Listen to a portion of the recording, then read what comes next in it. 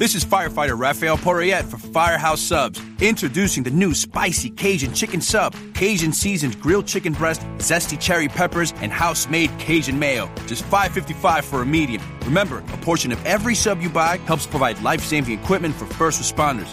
Firehouse Subs. Enjoy more subs, save more lives. Limited time only, plus tax. Participating locations. Firehouse Subs will donate a minimum of $1 million in 2019 to the Firehouse Subs Public Safety Foundation by donating 0.11% of every purchase. Feral Audio. From New York City, it's the Todd Barry Podcast. The Todd Barry Podcast. Hey, how's it going, everyone? Welcome. Today on the show is Dave Gorman. He's a friend of mine from the UK, the United Kingdom, England, Great Britain. I think you can use all of those. Anyway, I've worked with him a lot in festivals all over the world, Scotland, Australia, England. And he's a really interesting guy. He's a funny guy. Has some great shows that I've seen. And has written some books. I've got some shows that you could see. February 4th, it might be February 4th right now, Rohnert Park, California. Then I'll be in Sketchfest in San Francisco the 5th through 8th, Traverse City, Michigan the 13th and 14th, Bethlehem, PA 21st, Columbus, Ohio the 5th, Bloomington the 6th and 7th, that's Bloomington, Indiana, South Bend, Indiana, March 8th, Asheville the 17th of March, 18th of March, Durham, March 20th, Wilmington, 22nd, New Brunswick. Then I go on to Annapolis, Hattiesburg, Athens, Portland, Maine, Hampton, Connecticut. There's going to be some others added to that soon enough. And what else? Feral Audio. They bring you this podcast and many other podcasts. You should go to feralaudio.com. You can follow me on Twitter at Todd Barry, toddbarry.com. And here is Dave Gorman. Dave Gorman, how's it going? It's going very well. Thank you very much, Todd Barry. Welcome to New York. Welcome to the United States. Thank you very much. I don't feel like I'm here until you have personally made that greeting. I know. I usually do it at the airport, but there was all that snow and stuff. Yeah. So I had to let you come here on your own. There wasn't actually all that much snow. I know. And then now people are mad at the weather people for not. I've been in New York through two harsher winters than this one. Yeah. And so I was expecting real bad, because I've been here through a New York winter before. Yeah. So I was expecting really bad stuff, and I can't quite work out what's going on. Yeah, I don't. I mean, clearly the really bad stuff is not that far away. Like Long Island's pretty bad, I think. Is that right? There's places that have been hit quite badly. Yeah, I know. Like in New England, it got really bad, but that's quite a lot of miles away. That is. That's my way of dodging not knowing what happened in Long Island. That's fine. I'm kind of good about the immediate area, and then whatever I pick up on the news. I think that's all you really need to know about is your immediate environment. You're basically a baby. I am. All you know that exists is what you can see and touch and feel, and everything else needs to be proved to you in some way. I am a huge baby. That works. No, I mean, man, now I'm thinking about that. Now I feel like I'm being just self-deprecating. I'm a man. Okay, never mind. I'm a baby.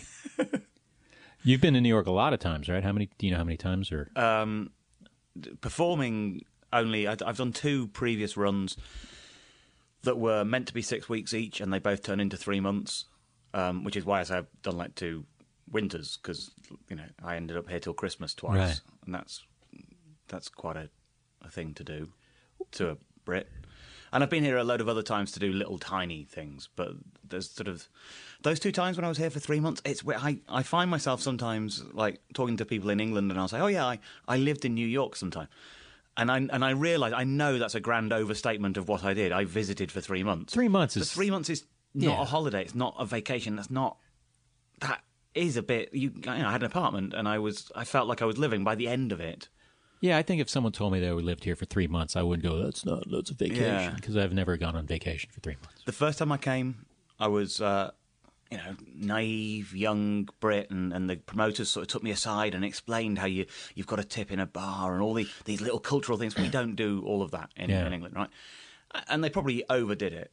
And I remember them saying to me, and sometimes, you dollar a drink, and sometimes the barman will get you a drink, and that's kind of, how it works.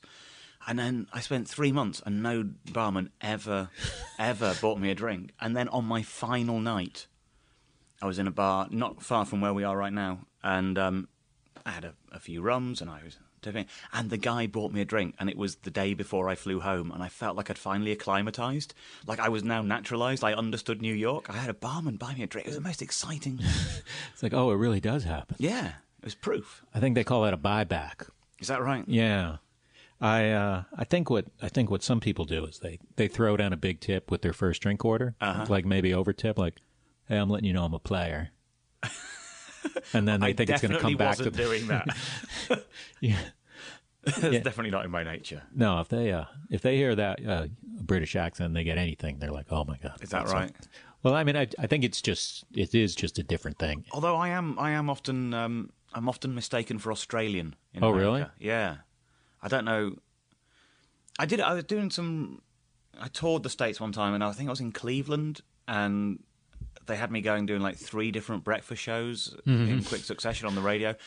And the first 2, both in the middle of the interview, would sort of say, so how are you finding it? You're here from Australia? And I was like, you've got a press release in front of you describing British comedian. That's not even about the accent. Where did that come from? Yeah. And they're just like, you just sound Australian to us.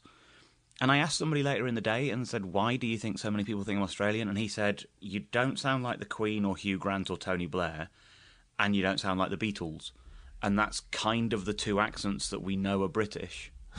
And so they're just sort of guessing. They're thinking, well, speaks English, not British, not American, probably Australian. That's where they land. Right, and also didn't read the press release. And also mainly didn't read the press release. Yeah, but even so, that's maddening. Kind of weird guesswork. Yeah, I still sometimes try to guess someone's accent, and then I feel like I just go, where are you from? Then I go, is that annoying to ask where someone's from? But then I said, I wouldn't care if someone asked me where I was from. I guess, Brits will mistake a Canadian for an American, often. Uh-huh. And, and some Canadians have an accent that is easily confused. I think I'm fairly good at picking a Canadian accent, but I understand that. But Australian and British doesn't sound... I don't get that there's anything... Yeah, there's a pretty clear distinction between those 2. Yeah. I guess, I've done a road trip across the States and things, and I've been in parts of the States where, the coasts are different, obviously, and are slightly more cosmopolitan. And there are parts of America where I've been where they've never heard, in the first person, anything other than an American accent. And, like, waitresses were freaking out. Really? That they were meeting a Brit. Like, they'd never, ever, in their actual company, encountered a real foreign person. And that was exciting to them. You should reveal those cities, and 500 British dudes will move over there. I'm exotic. Finally, I can be exotic. There's not a lot there. Where was this? Like, it was kind of in the middle of. No, I did like a road trip where I drove from San Diego to the coast to coast, basically. But went all the way up north into Idaho, and then down into Utah, and then across and stuff. A while ago, and I can't remember whereabouts it was. But I was with a female director who's from the north of England, actually only probably from like 100 miles away from where I'm from. And we were in a diner, and she ordered something, and the waitress just properly lost her shit. I mean, like, the most, oh my God, where are you from? This is amazing! And called other people over and made her say the order again, because she'd just like, this is incredible. And I don't know, she just like an omelette or whatever it was. And then she said, okay, what do you want? And I ordered, and she did it again, because to her, it was a whole other act. She's like, there's 2 of them. We sound kind of alike to us, but to her, we sounded so radically different that was a thing for her. That's pretty cool. You'd think, someone from England would have made it. Yeah, I guess we were really off the tourist trail. I don't know whereabouts it was, but I know we were somewhere where tourists don't normally go. That's when you were doing that special, which I saw. Was it a special or a series? It was a one-off, kind of feature-length documentary. Where you only went to independently owned businesses, right? That was the theory, yeah. To kind of... It wasn't a big sort of political thing. It wasn't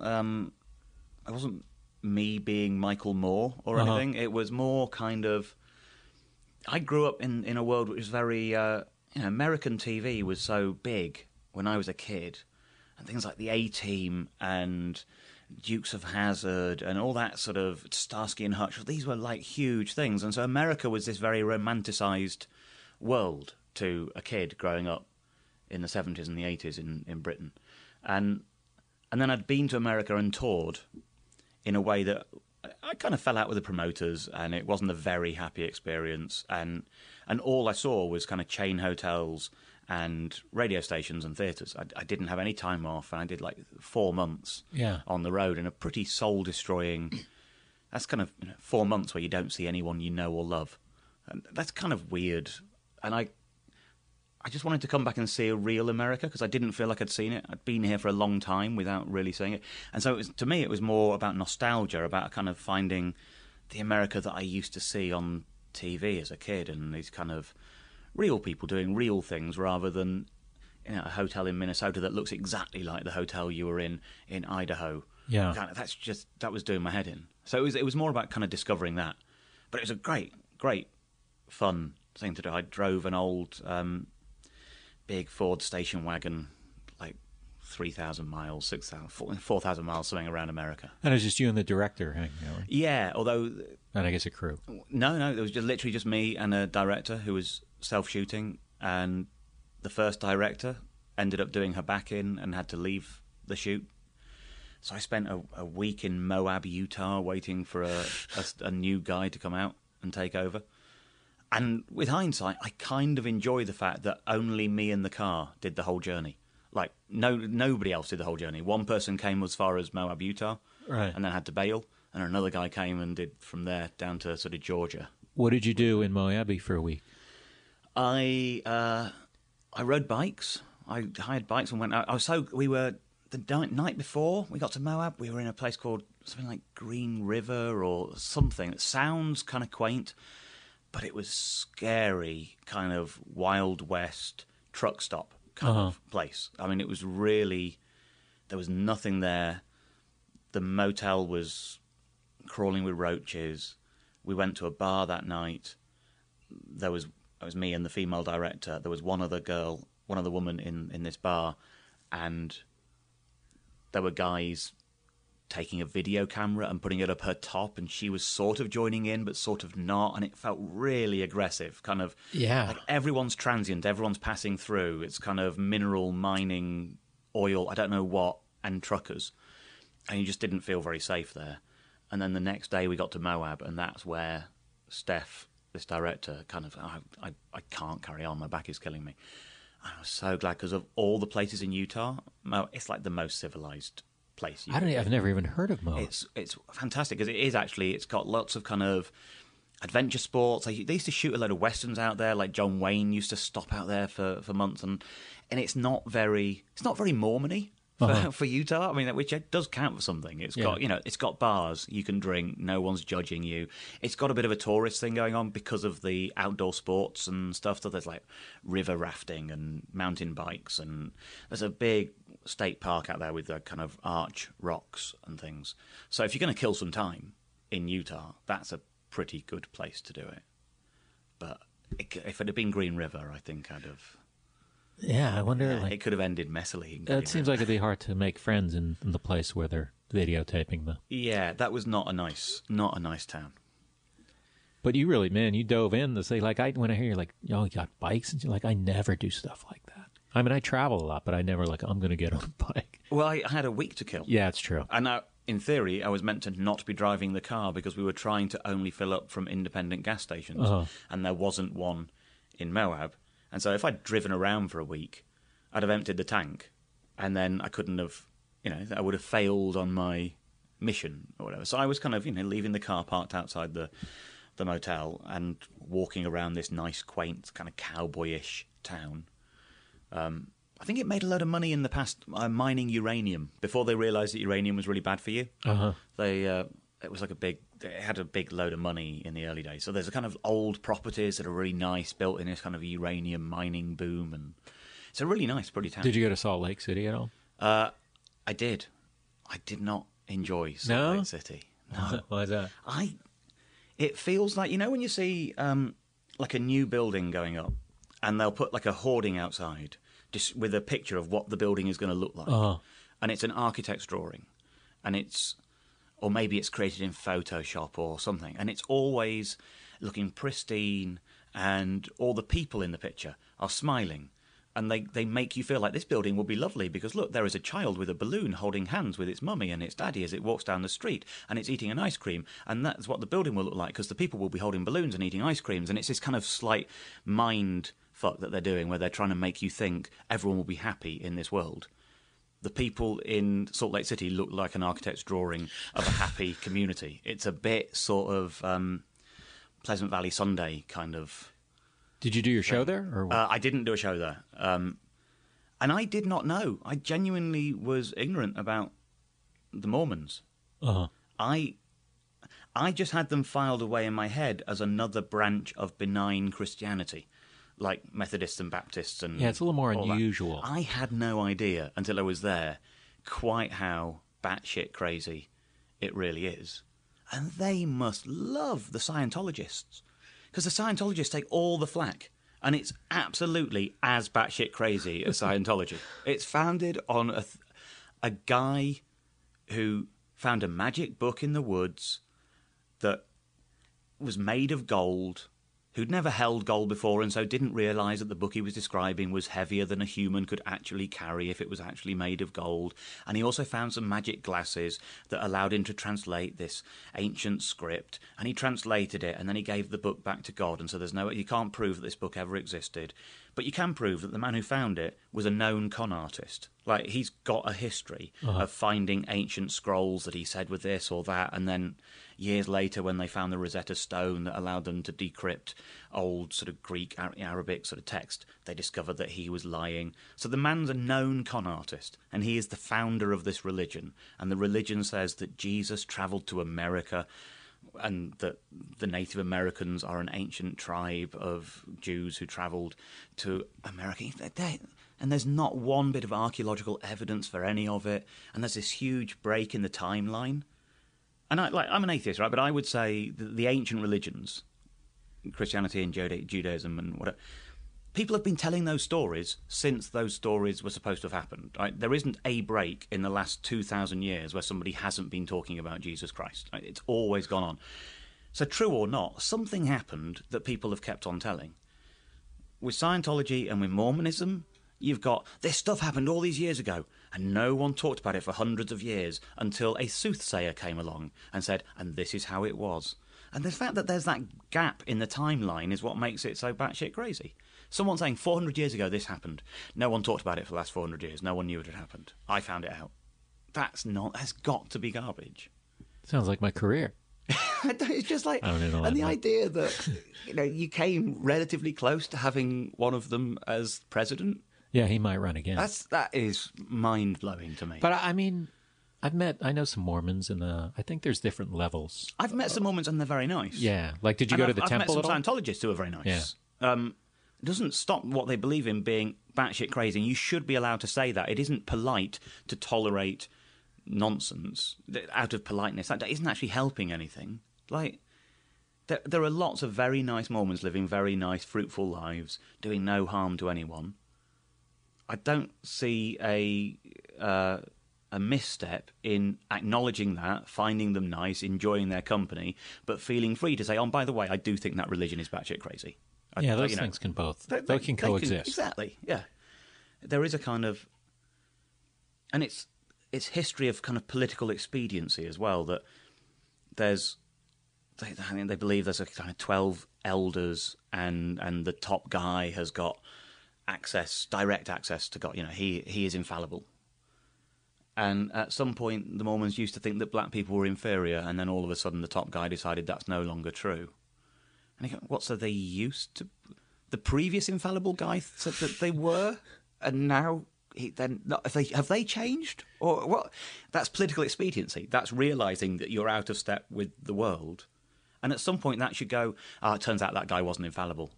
Oh, hang on, if that guy wasn't infallible, what's this infallibility thing that we all invest so heavily in? That's the way I feel about when I hear about apology. I've evolved about Yeah. feelings about gay marriage. Well, the country's evolved. And And you're keeping now up. you're just jumping on board. And the whole thing about their kind of stance on multiple marriage. And I don't have a huge moral objection to that. And I think, several people have made the point in the past that if some hipster dude in New York was sharing his apartment with two chicks and they weren't married and they were all sleeping around and people knew about it, that'd be kind of cool and people would be okay with that. And then when it's institutionalized within a religious framework, people object to it. And now officially the Mormons are against it, but they became against it when they wanted to join the Union, when Utah wanted to become a state and become part of that politically. All of a sudden, God decided this thing that was just happened to be really politically expedient for the people of Utah was true. I just don't understand how people invest so much faith in stuff that is clearly about expediency. Yeah, I went to a Mormon, I guess their version of like a Barnes & Noble mega bookstore. Yeah. I don't know what's the English one. Wordsworth? Is it Waterstones? Waterstones, probably? yeah. But it was all Mormon, and they had the undergarments, and it was kind of fascinating. I sort of felt like, oh, I shouldn't be in here, but I was just I got taking back it all in. from the UK after that, and I'd been away for a long time, and I had that kind of slight fear that while I'd been away, everyone had forgotten me and that my career must have just slid away and what will happen? And the first call I had from my agent was, you probably don't want to do this, but you've been asked if you'll be a contestant on the Pyramid Game, which Donny Osmond was hosting. Is that what that we call the $20,000 pyramid? It certainly wasn't for £20,000. Yeah. It was for a cheap, small network, and Okay. but they'd somehow persuaded Donny Osmond to come over and host the Pyramid Game, which I've seen over here. It is the same game as I've seen it on US TV with Donny Osmond hosting. And I did it because I thought, no one remembers me. Somebody wants me. I'm so grateful for any work. So I went and was a contestant on the Pyramid Game, and I just felt guilty all day because I couldn't quite look Donny Osmond in the eye because I'd only just discovered all this stuff about Mormons, and I just didn't know. And he was lovely. He was he was a gentleman. I have nothing bad to say about Donny Osmond. It's all about me, who had just discovered how quite insane I thought the Mormons were, and I didn't know how to look the man in the eye. I remember when I performed there and did a club, I overheard a couple come in. I assume they were Mormon, and they said, is the show very dirty? I mean, they asked, they're very polite, which I think it's better to ask absolutely, than to show up and storm out or write a comment. Yeah. And I guess I don't remember how the person answered, like, it's not that dirty or whatever. And they came to the show, and I saw them, and they were laughing, and they were very nice afterwards. But I just thought that's just not something I've witnessed a lot, where someone going, is the show very dirty? Yeah. I don't that can come from all sorts of places. Yeah. It doesn't have to be connected to faith and things, but I guess in that part of the world, 9 times out of 10 it will be. But I think, even then, I think a lot of people, and a lot of Mormons who would have their own beliefs about how things should be are aware that not everyone is a Mormon and will quite happily, sit in a place where not drinking coffee while you drink coffee with them, and then they're not expecting everyone to conform. And while they might choose not to indulge in profanity or whatever, I think a lot of people are very capable of hearing somebody else do that, understanding the intellectual ideas behind it, laughing, but not feeling like they've somehow sinned themselves by being in the room. I don't think it's sort of... Were you tempted to talk to Donny Osmond about it, or I wonder how he? I bet he would be. I feel like they must always have to talk about it. I think that might have closed down the show. I don't mean like on the air, but like... No, it was a kind of... He did at one point make some kind of comment about, hey, I'm just a good Mormon boy, as a kind of little quip. And I just... I've never seen the show back. I'm probably looking aghast as the words are said. Did you do well on the show? Did you win money for? I did do okay. I did do okay. That's where you give clues, right? And you're paired up with a member of the public, and they have to kind of... I don't know. We recorded something like 3 episodes in 3 hours, back to back, in a very small studio with a very small audience. Do you feel like that did anything good or bad for your... It did nothing in terms of my career. And occasionally still gets rerun on whatever weird, tiny network it's on. And so every now and then I'll just get a tweet going, OMG, you're on the Pyramid Game with Donny Osmond. And it'll be me from like 15 years ago, or 10 years ago, whatever it was. Do you get a lot of requests for things you don't want to do? Yeah, a fair amount. Not too many, really. I'm kind of... There probably aren't that many. There's not that much being made in the UK. It's not like a big world of that stuff. But occasionally. But yeah, I think there's a kind of... The only times I mind are when people get upset if you say no. Right. As if... Like, the whole point of you asking is that I might not want to as well as want to. There's somebody told me this story ages ago. There's a talk show that's like a really big daytime show called This Morning that used to be based in Liverpool, and a couple of comics who are managed by the same people as me, and they're really big names. They were invited onto this show, and they lived in London. And they didn't have anything to promote, and they didn't have a book out, a DVD out. They weren't doing live stuff. They didn't have a TV show at the time. So the only reason for going up to do the show would be you enjoy doing the show.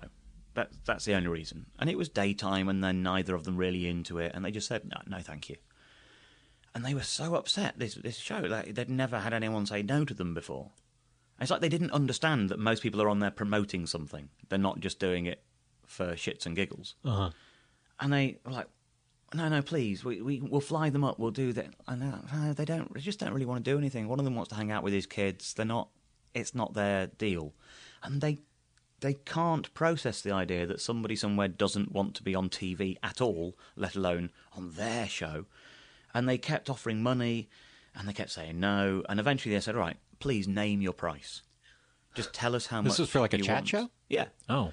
And they're just trying to get these two guys to come up and like talk about football or something. And so the agent just named the most outrageous fee. You know, like it's probably the equivalent of like $70,000 for a daytime show, which is normally not paying anyone anything because they're promoting their movie or whatever. And the tantrum, and the reason I heard about this story was that years later, somebody from the show was talking to me and said, "Oh, we'd love to have you on. Who's your manager?" And I said so-and-so. We don't work with them. They asked for however many tens of thousands of pounds for so-and-so and so-and-so. They are awful. We hate them.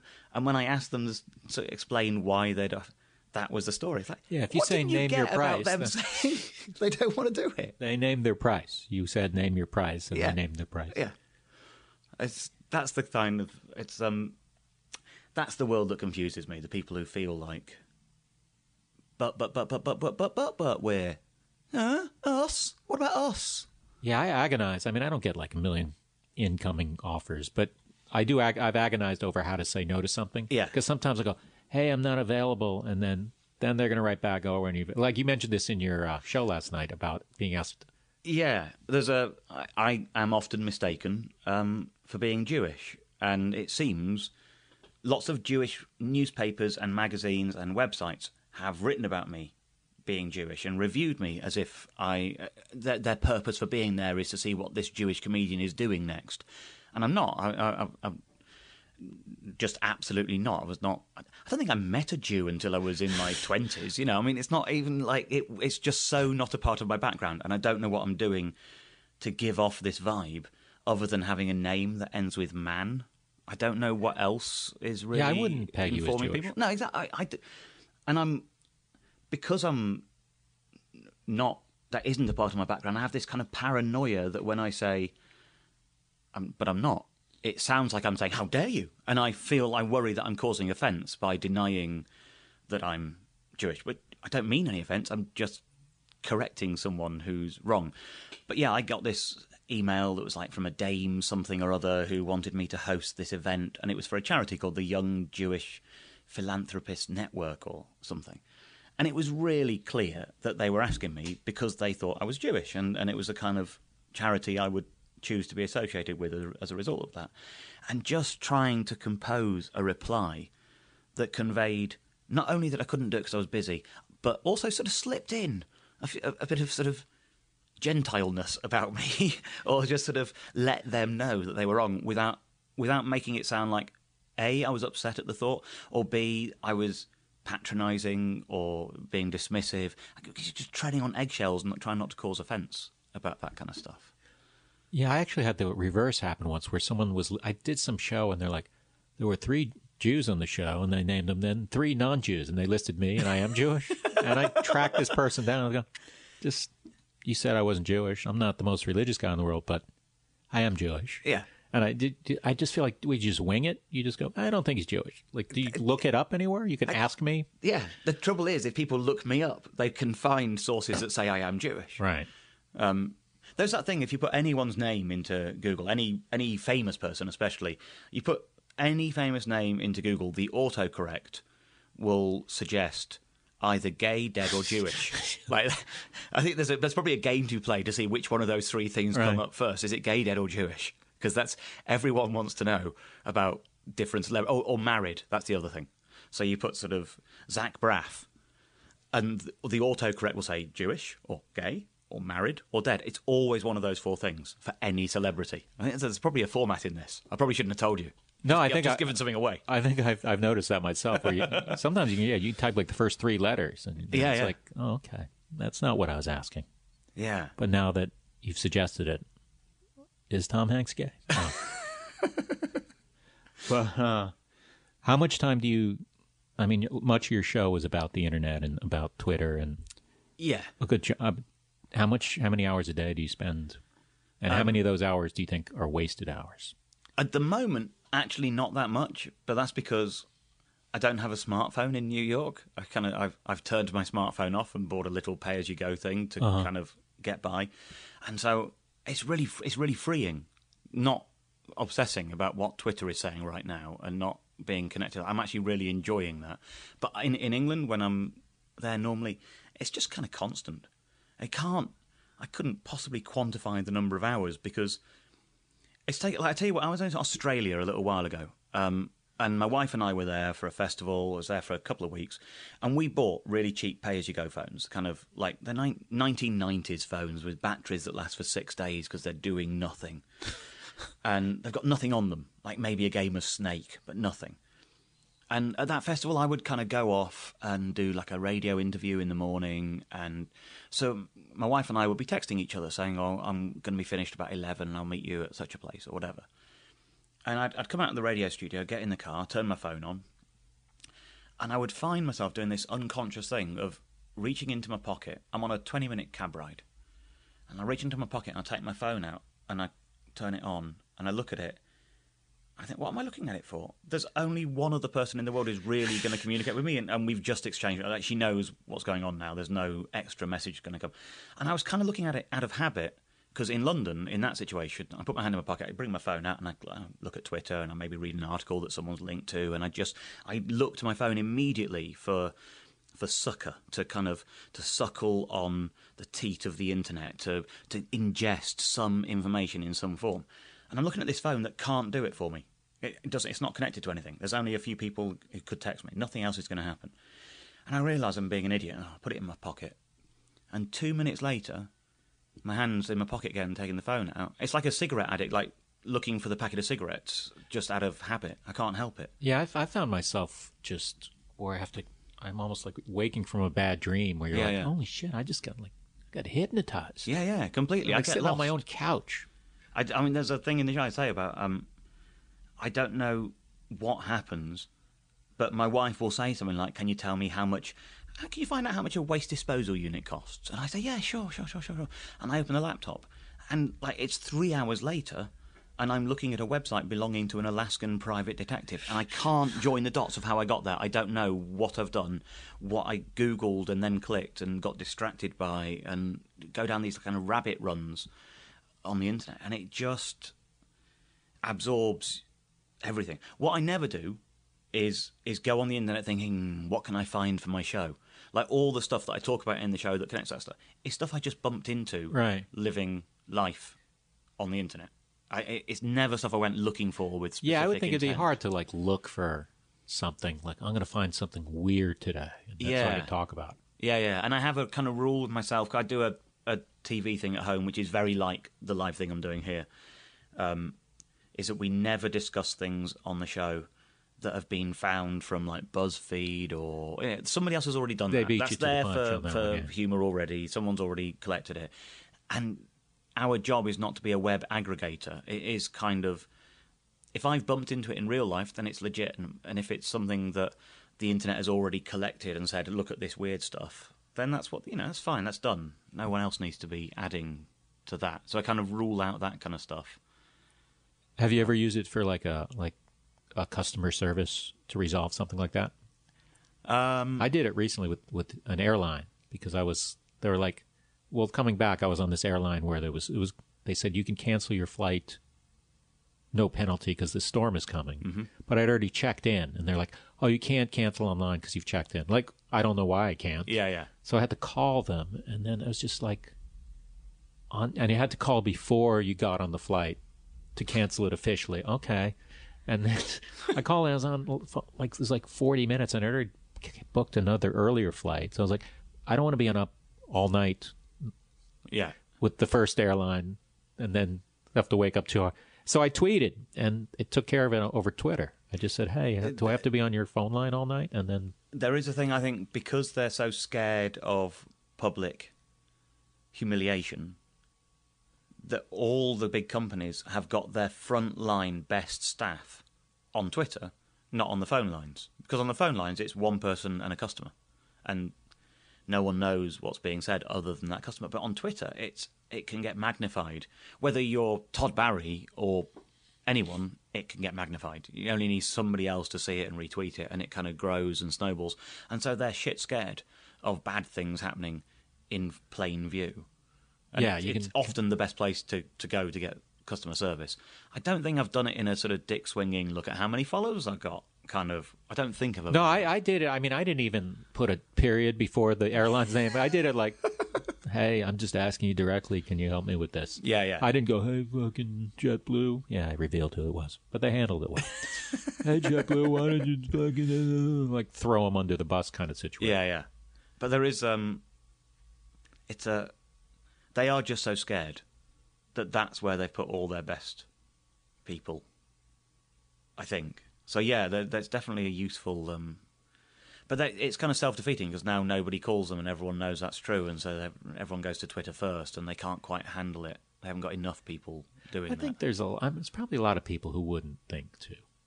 I think there's a weird thing they do. I find this an odd behaviour of kind of corporate things on Twitter. Like, if anyone is following a corporation on Twitter, they're not following them because they're really interested in what that corporation is up to. They're probably following them because they had a complaint once and they had to follow them in order to exchange some direct messages, and they forgot to unfollow them afterwards. But the way those accounts have a kind of, hi guys, it's Frank here, I'm going to be tweeting for the next 4 hours, any queries, let me know, kind of, I just like, you're not a friend. Like, that's not... Yeah, you're a toilet paper company. When that shows up in my account, I don't think, oh, that's nice, that's Frank's there, that's cool. I just think, shut up and wait for... We contact you and you reply to us. You don't have to be on the front foot pretending that we've all followed you out of some deep fascination with the toilet paper industry. I was like, that's not how it works. This is the fun company. Yeah. There's a weird... I've done stuff like this in one of the shows before of companies trying to make their website a place to hang out. Like, there's a company make dishwasher tablets in the UK. They might be here, they might not. Finnish dishwasher tablets, right? And they have this website which was kind of, come to our website, review us, leave it. And and 200 people have gone to finnish.co.uk and told them what they think of their dishwashing tablets. What possible motivation have you got for hanging out there? And they've tried to make it a destination. And it's like, you're not Facebook, you're not a place we want to connect with our friends. The only thing you want on a website belonging to a company that makes dishwasher tablets is, like, what's in your dishwasher tablets? What's the science behind it? What are the frequently asked questions? What are the harmful chemicals? What are you doing for the environment? Those are the kind of questions people might want to ask you. I don't even have that many questions. Maybe, are there any stockists near me or something? But given that you're a massive brand, everyone knows the answer is yes. Every store within a half mile of your house has them, you know. So you don't need. That's basically all you need. This is what's in it. This is how we make it work. This is why we're better than others. You know, like a bit of advertising for curious people, but not this kind of, hey, while you're here, sit back, put your feet up, play a game. Do that. What are they getting out of that? What possible engagement do people feel towards a dishwashing tablet company? I don't get it. Do you ever get free stuff? Do you ever try to get free stuff out of being a celebrity? No, I'm not. I think you might be overestimating my celebrity, but I have never. You might be underestimating how much free shit you can get. That is also true, I suppose. I've gotten quite a few things. Really? Yeah.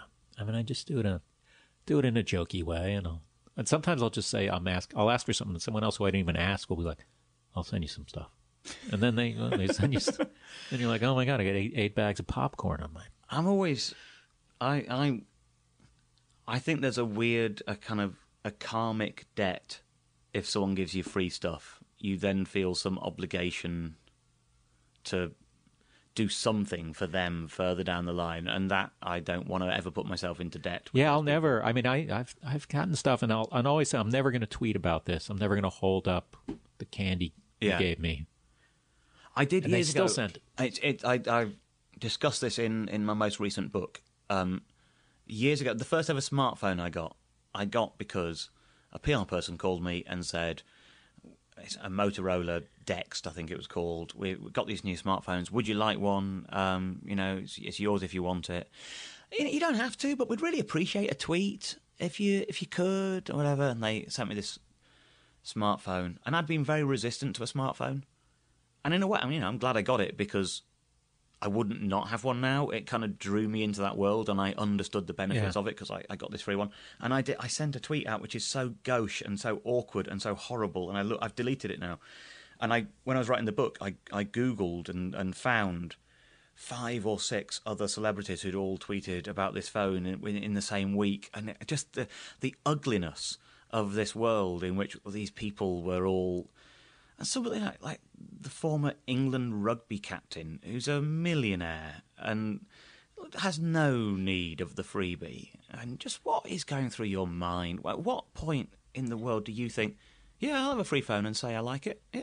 And also, I mean, I do it in a jokey way, even though I benefit from. But if I actually did the tweet, "Hey, thank you, Billy's Popcorn Company," then it's almost like you're kind of saying, "Hey, I get free shit." Yeah. Although I guess I'm doing that now, or am I? But it was the thing with Twitter that I like, and I think there's a rule now. Certainly in the UK, I think it might be a legal thing now where if you're advertising on Twitter, you have to have #ad. I've seen that. I didn't know if that was a rule. I think it's certainly in the UK. I think there is now some legal imperative that you have to acknowledge that you've been paid for it, which I think I approve of. I think there's a kind of like if you're doing a commercial on TV, you are getting paid so much money. It doesn't matter if you're an extra in a commercial on TV, you're being paid a shitload of money. That's where the biggest money in the whole of the industry is, in commercials. And the reason for that is you're compromising yourself. There's a part of you that is for sale, and the audience understands that is the deal. And so you have to be really well rewarded because you kind of give up a little bit on some credibility for it, and it's a trade-off and whatever. And I don't have a moral objection to advertising. And I think the audience watches it and they understand, well, he doesn't necessarily think that's the best supermarket. That's clearly they understand that money has changed hands and they get it. And then people ask you to do a tweet in return for some T-shirts or like some small free shit. And I go, that's so much more. That should be really well rewarded, actually, because the audience isn't in on the deal. Like when they're watching on TV, they're thinking, yeah, he got paid shitloads for that. I mean, he doesn't really think that. I mean, he might like that. I mean, he might not. We don't really know. And they judge it on whether they think it's a funny ad or whatever. But when they see it on Twitter, they do think that's what you think. Like the barriers aren't between them and you. There's nothing in there that makes them think, I bet he's been paid for that. There was a celebrity chef in the UK who just kept tweeting recipes involving mushrooms, and it turns out they were being paid by the Mushroom Bureau. just all mushrooms. Yeah. It was always my favourite thing: easily rustle up is a mushroom omelette, and here's how you do it. And then the next day it's like chicken and mushroom surprise. Except they were actually putting mushroom and chicken surprise, which is not the order that anyone has ever put those words dessert in. have a nice mushroom cake? Yeah, All right. it was that kind of... and then it turned out they were actually being paid by the Mushroom Bureau. But because they're a chef, and that's what we know them for, them tweeting a recipe doesn't seem... But you think that's kind of what they do. Yeah, he probably does use mushrooms. Yeah. Because all chefs use But for that mushrooms. to be every day the thing that they're Right. mentioning... Yeah, like, hang on a minute. like, mix it up, my friend. Yeah. There's got to be some other foods you like. The idea that anyone is paying someone... there was another one where someone was being paid to tweet about potatoes. To influence potato sales. They were hoping a pretty girl mentioning potatoes a lot would... I don't get it. It's like, I'm going to have to try these potatoes now. I've heard I've good heard so things. much about potatoes. I've all heard these- good things. She's pretty. Yeah. I'm going to try some The fries. idea that that's what Twitter... So your latest book is called Too Much Information. It's about this kind of thing? or- Yeah, it's kind of... it crosses over with some stuff that's in the current show, but there's a whole load of other stuff in there as well. It's like a series of essays. And I think that the theory behind it for me was that we're just being bombarded by so much information with advertising. And I grew up in a world where literally when I was born, there were 3 TV channels in the UK.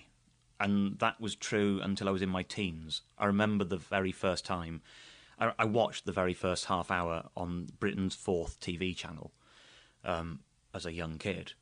Only in my 20s did we go into the world that we have now, of like hundreds of TV channels doing 24 hours a day and stuff.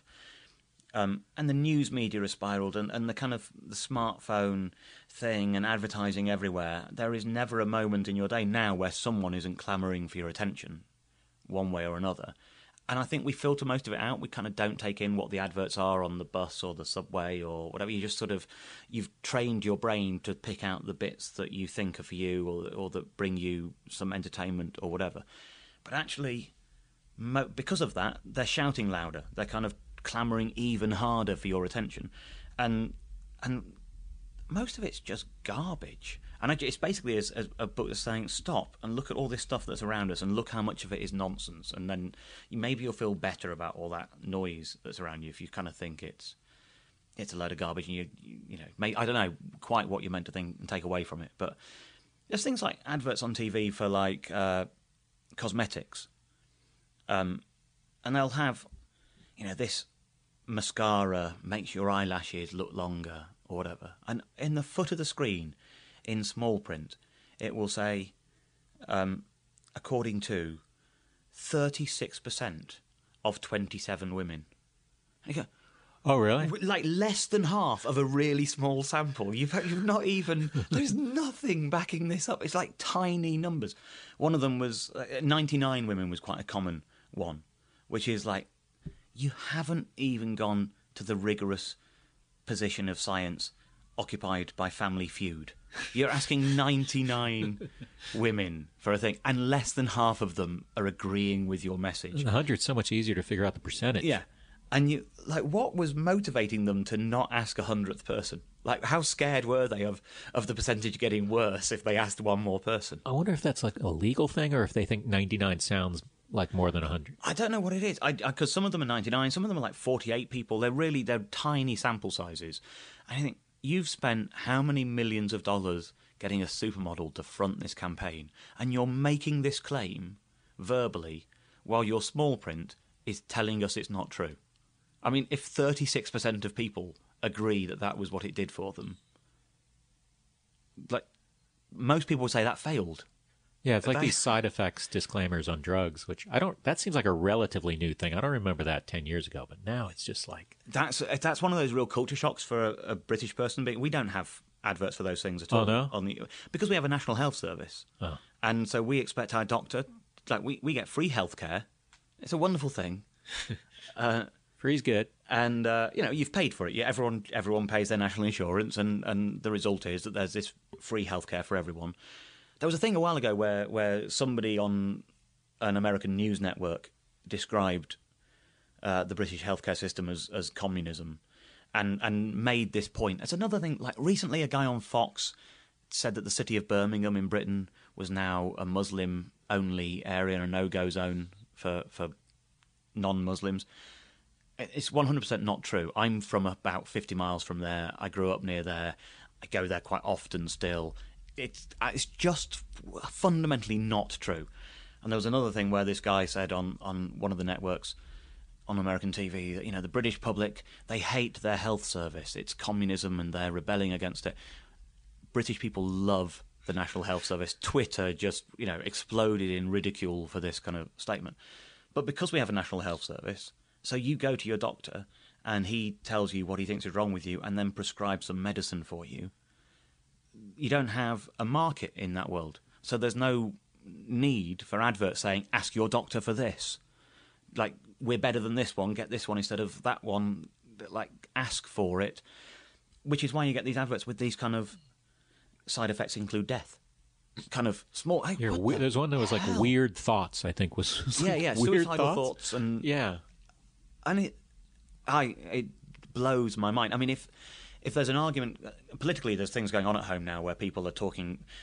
It feels slowly they are privatising the National Health Service. We are heading down the road of the American path. At some point, that is going to be the future. I hope it won't be, but it feels like it's going that way. And you could argue morally about doing that, but don't do it for the sake of television. Because if they do it, we'll have TV adverts like you have TV adverts for all these things. And as far as I can tell, America is constipated. I've never seen an advert for laxatives on British TV. And you see every other advert, it seems to me. It's all those fish and chips. You don't need them. Yeah. American adverts are for the things that will constipate you and then for the things that will unconstipate you. It's the bad food and then the medical relief. Yeah, there was. I know a lot of comedians. I haven't heard anyone mention it lately, and I haven't seen the ads lately. But like 5 years ago, there was started being ads for restless leg syndrome.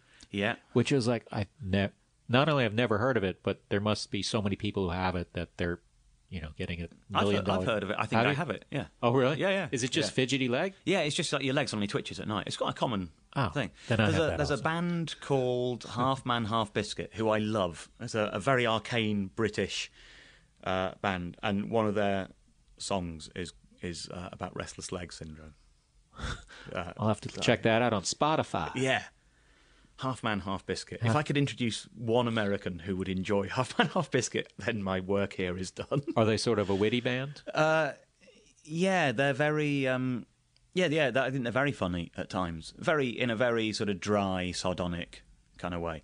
But yeah, I'm a really big fan. One of their songs from the 80s had a lyric in it. A million housewives every day pick up a tin of beans and say, what an amazing example of synchronicity.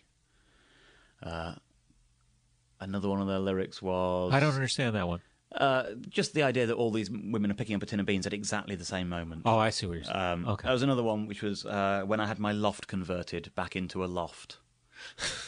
That's a nice lyric. Yeah, there's lots of things like that in their stuff. Half man, half biscuit. Yeah. Okay, I'm going to look them up. It's not the catchiest of names. No, it's but they're geniuses, I think. Are they pretty popular over there? They have a cult following. Yeah. Yeah. They're not. They're not. They're not in the charts, but they've been going for a very long time, and they will always have a solid an career. Audience. Yeah, absolutely. I get you. Do you think? I feel like the internet, the information is made. I feel like it's shortened my attention span. Like, I feel like I can't even read a magazine article in one sitting like I used to. I don't know if it's just because I don't know if you've ever thought about that. I thought about it in terms of TV because I think it's a kind of... it's become a belief that people have a shortened attention span that's self-defeating because...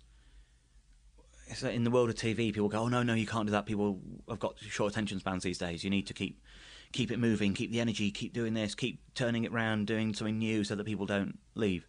And actually, I think doing lots of short, bitty things encourages a short attention span.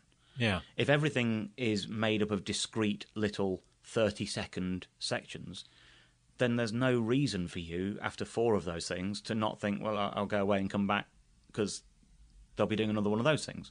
Actually doing something that holds their attention for 15 minutes is rewarding. And actually that's what makes them not flip around, is the idea that I want to know what happens next. Yeah, you've locked them in a little bit. Yeah. And if everyone thinks that people have got short attention spans, then everyone delivers things to you that reward a short attention span, and then it becomes true, and it's a self-fulfilling prophecy. But actually, good stuff that holds people's attention still works. It's just harder and harder to persuade people to let you do good stuff that rewards attention.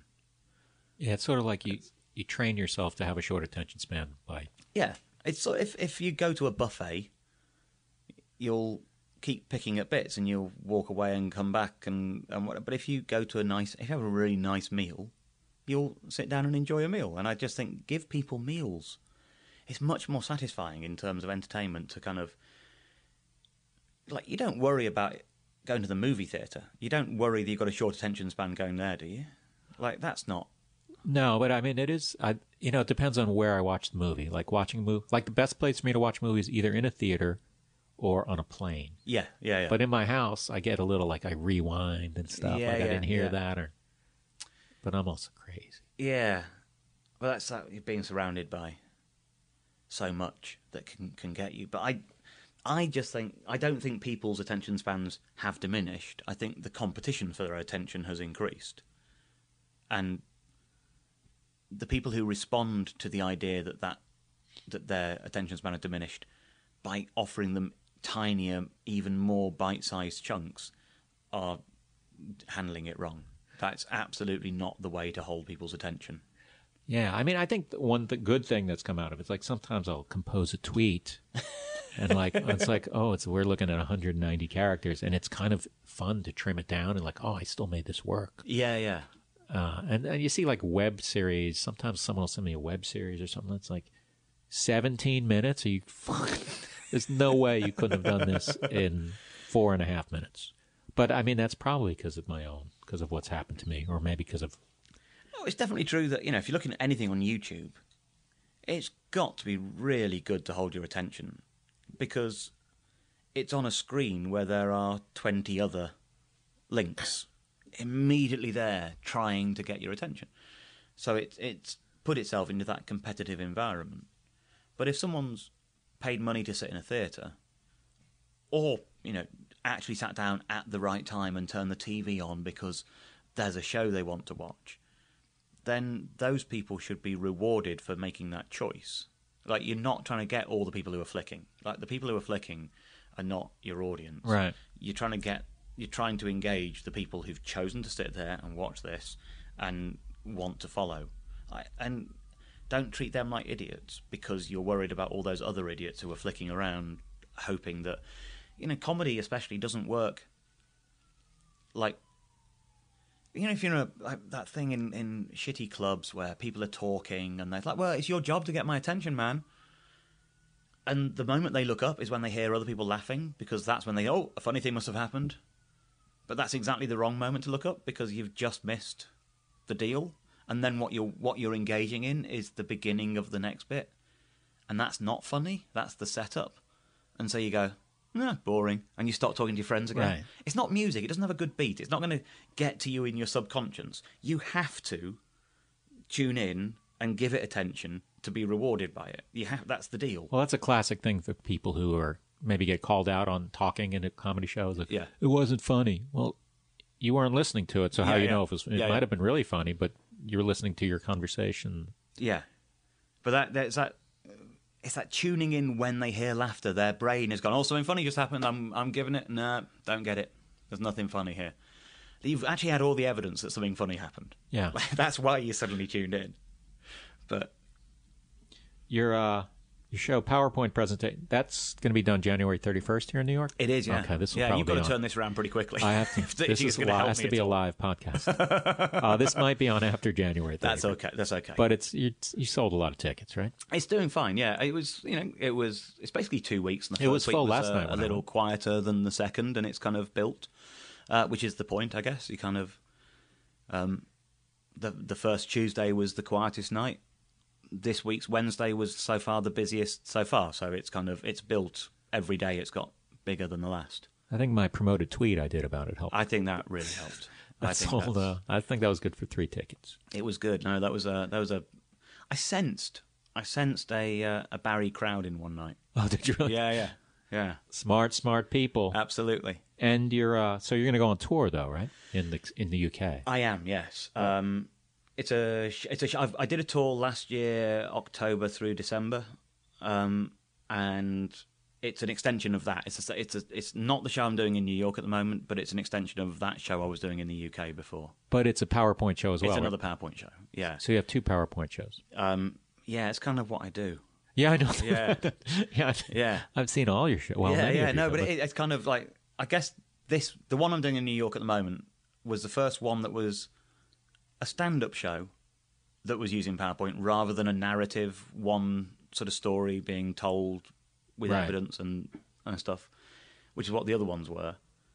And then the current tour that I'll be doing in the UK in the autumn is the second of that kind of thing, where it's observational stand-up. It's just backed up with lots of audio-visual stuff. I think basically in an hour I used something like 750 slides. I don't think the audience perceive that as being the case. Yeah, it feels like you saw like guessed. 50 or something, Yeah. But it's actually, there's so many little transitions and changes I'm doing to kind of, so that I feel like I'm doing a double act with a screen, like that it's a kind of cross-talk thing going on. Have you ever had a director? You don't. No, you just. no. I guess you don't necessarily need it if you're controlling all the visuals. That's the thing people most often ask technically is, like, how do you know when to press the button? And they're imagining that it's a script that I've tightly learned, and that every button press is in this script, and it looks like a real technical feat. And it's the other way around. I'm moving my words around the button. It's not I'm putting the button in with the words. Do you know what I mean? I know what the next picture is.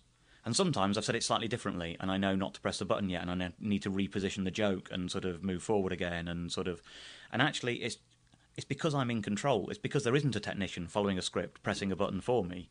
I don't have to learn anything. I can be kind of loose and tell it slightly differently night after night, because I time when the visuals come in. I was actually curious about that when I was watching. I was like, wow, this really has to be pretty locked in. Yeah, it becomes, if you do it night after night, then you end up by default sort of becoming a bit locked in.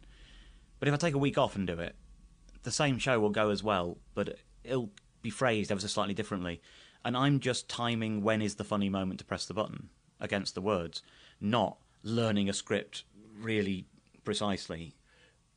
If you take a week off, what do you have to do? Can you just dive right in and do it again, or do you practice it at your house or something? Or? I've never rehearsed it ever. Okay. I can't. I don't know how to. I mean, just for memory, I'll sort of look at the PowerPoint sometimes. If a week off, I'll be fine. Muscle memory will carry me after a week off. With this show, because I hadn't done this show for a year or more before I brought it here, I had to kind of I've got a video of it, of one of the UK dates, so I kind of was watching that, and what I found is I'd remember 10 minutes on one sort of theme that's growing and changes, and what I had to learn was sort of 6 junctions, 6 things where I'm segueing from one thing to another, and hopefully the audience don't even really notice them. They kind of melt into the background. You can't quite work out how I went from the thing about people thinking I'm Jewish to the thing about people mistaking me for anyone else with a beard. I need to learn 6 things, and then all of a sudden the whole show's there. You did bounce it. It is interesting how you don't necessarily need like segue. I mean, you have segues, but you don't need. You can link things that aren't related. Yeah, completely. Is what I mean. Yeah. There's a way of making it feel like there's a thematic connection between A and B, that it doesn't feel like a now moving on kind of another thing. Yeah, it's not one of those. Seamless. Yeah, and trying to make it like that. So if I learn those 6 things, I find that when I then am in the bit, I just know it. I don't know. I've never really struggled at that bit. The hardest part is relearning it for a thing, because when I first do it, I don't write it down. It's a process of doing it night after night, and every night I'll go away and change the PowerPoint a little bit because I knew I wanted something different to have happened, and I just learn it by doing it in front of audiences. And then when I revive it, I actually have to remember how it used to be. I like that, and it grew and it evolved and it became a thing. And then all of a sudden I'm in a, how did I go from there to that? And I need the video to kind of remind myself what. Yeah, it's weird what you can remember and what you can't. Like sometimes I'll remember a joke I did like 23 years ago, and like, oh, I could do that word for word. Do you find there's a thing where you remember other comics' acts better than your own from the past? And then do them on stage? Not that bit, but many, many years ago, I used to do shows not with PowerPoint, but with like old-fashioned slides in like 35mm slides in projectors and things. And I was driving quite a distance to a show, and I suddenly felt the blood fall from me. I'd forgot. I knew I'd got the projectors, but I hadn't brought the slides, so my show was screwed. I was 4 hours from home, 1 hour from the venue. Oh god! And I was like, I can't do the show. And I called my manager and was like, can you tell them I've had a car accident? I don't know how to do this. I haven't got the slides. And they were like, no, you have to go and do a show. You've got to do a show. They've sold tickets there, it's not an option. Just you have to go and do a show. And so I was like, okay, I'll have to do like stand up, like regular one man and a mic stand up. I can't do the audio visual. I don't know. And I had to call a guy who had done a load of support shows with me from 5 years earlier, and I called him and was like, tell me what I used to say. And he knew my old act because he'd been on tour supporting me, and so he'd heard it 50 times. But I'd said it hundreds of times, like thousands of times. But also that night you weren't ready to do it. So. Yeah, and he was coaching me through it, and I was making notes based on it. And I could have told him his act from that 10 years ago. How'd that show go? Okay, tricky. But did it have a title like that was meant for it did, yeah. And what we ended up doing was putting the screens up. I had 2 screens. I used do different types of projection at the same time, and we put them up. And I explained why I wasn't going to be using them. So you came clean. They kind of went with that, and they I kind of talked my way out of it. Wow. But it was horrible. But there is a weird. I can remember details of acts I was on the circuit with 15, 20 years ago really clearly. And I don't know my own. Yeah, I will quote jokes from people. Yeah. I saw this on when Johnny Carson was hosting the Tonight Show. I saw him, we got to do this. But, well, Dave, so when the tour starts in the UK? Not until October. Oh, really? I go home from this, and I do a TV thing on a network called Dave, which is really inconvenient, incidentally. But people always go, "Oh, it's nice, isn't it? It's Dave, and you're Dave." It just every time I'm talking to a friend and I say, "Oh yeah, I'm doing this thing for Dave," I think, "Oh, I sound like one of those arrogant like Kanye who starts talking about himself in the third person," and I have to clarify and add. I mean, not me. The channel Dave, them, yeah. So I'm doing a thing for them. It's a 3rd series, which will take me from February till August. What's that series called? It's called Modern Life is Goodish. Which is a kind of... Each show is an hour-long, kind of like an hour-long version of what I do live, basically. But we do it in a little venue with an audience. Oh, cool. So it's like doing 8 specials a year. And it's on BBC? Or? No, it's on Dave. On Dave? Oh, you just told me that. Yeah. You just told me that. But I didn't expect, I wouldn't expect you to be so familiar with the UK TV landscape. Right. I'd never heard of Dave before. Exactly. It's... They're really good. I really like them. They've been really good with the show. But it's like doing 8 specials a year. So that'll take me from February to August. Oh, man. And then I'll go on tour. Well, that sounds good. And then UK tour, the venues are like, these are usually close enough where you can come home every night. Is that true? No, not. No, I'll get home a bit. But no, a lot of the time it's a big country. Not compared to America, obviously, but travelling around it. I'll come home if it's less than 2 hours, but you're not going to come home if it's 2.5 hours to get home, and then that makes it a 5-hour journey the next day. Yeah. You're going to stay somewhere. So I was wrong with what I was wrong. Well, it is good. I do think Britain is the best place in the world for anyone who's starting in comedy. I think there's more comedy clubs per square mile than anywhere else in the world. Yeah, I always like working over there. I think it's kind of like you have pay to play over here. Does that still happen? that new clubs. My podcast is like that, so I'm going to need 100 quid from you. But that's like that doesn't happen in the UK. There's 2 or 3 people who've tried to make it happen, and there's been like rebellion in the ranks. And I wonder if that'll be the next thing to happen. Yeah, I mean, it's not. Some of there are flat out pay to play. Then there's the bringer shows, which is your friends pay so you can play. We don't have any of that. If you wanted to start, if you'd never done comedy before and you were thinking of starting, London is far and away the best city. You can get so much stage time in a relatively short space of time compared to anywhere else in the world. And then when you do tour, like, if you're touring the States, you're flying constantly to get to the next big population centre is a flight away. Well, you can drive around the UK, you know, like every 40 or 50 miles up the road, there's a town of 50, 60,000 people with a theatre that seats 800 to 1,500 people that you can play and you can fill. And you can see more audiences in a shorter space of time than you can in the States. I should do that. Yeah, you should. I'm going to look into that. Yeah. Well, thanks for being here. It's davegorman.com, right? It is, yes. Is there anything else that they should know about? Not really. No. I always think people are smart enough to find it if they want to find it.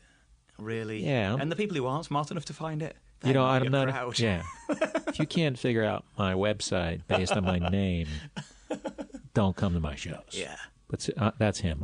I still want you to come to my shows, toddbarry.com. I would recommend you go to Todd Barry's shows as well. But then you're listening to a podcast. You don't need my endorsement of Todd Barry. Well, thanks for being here, Dave. It's my pleasure. And thanks for listening, everyone. We'll see you next week. Feral Audio. This is firefighter Raphael Porriette for Firehouse Subs, introducing the new spicy Cajun chicken sub, Cajun seasoned grilled chicken breast, zesty cherry peppers, and house-made Cajun mayo. Just $5.55 for a medium. Remember, a portion of every sub you buy helps provide life-saving equipment for first responders. Firehouse Subs, enjoy more subs, save more lives. Limited time only, plus tax, participating locations. Firehouse Subs will donate a minimum of $1 million in 2019 to the Firehouse Subs Public Safety Foundation by donating 0.11% of every purchase.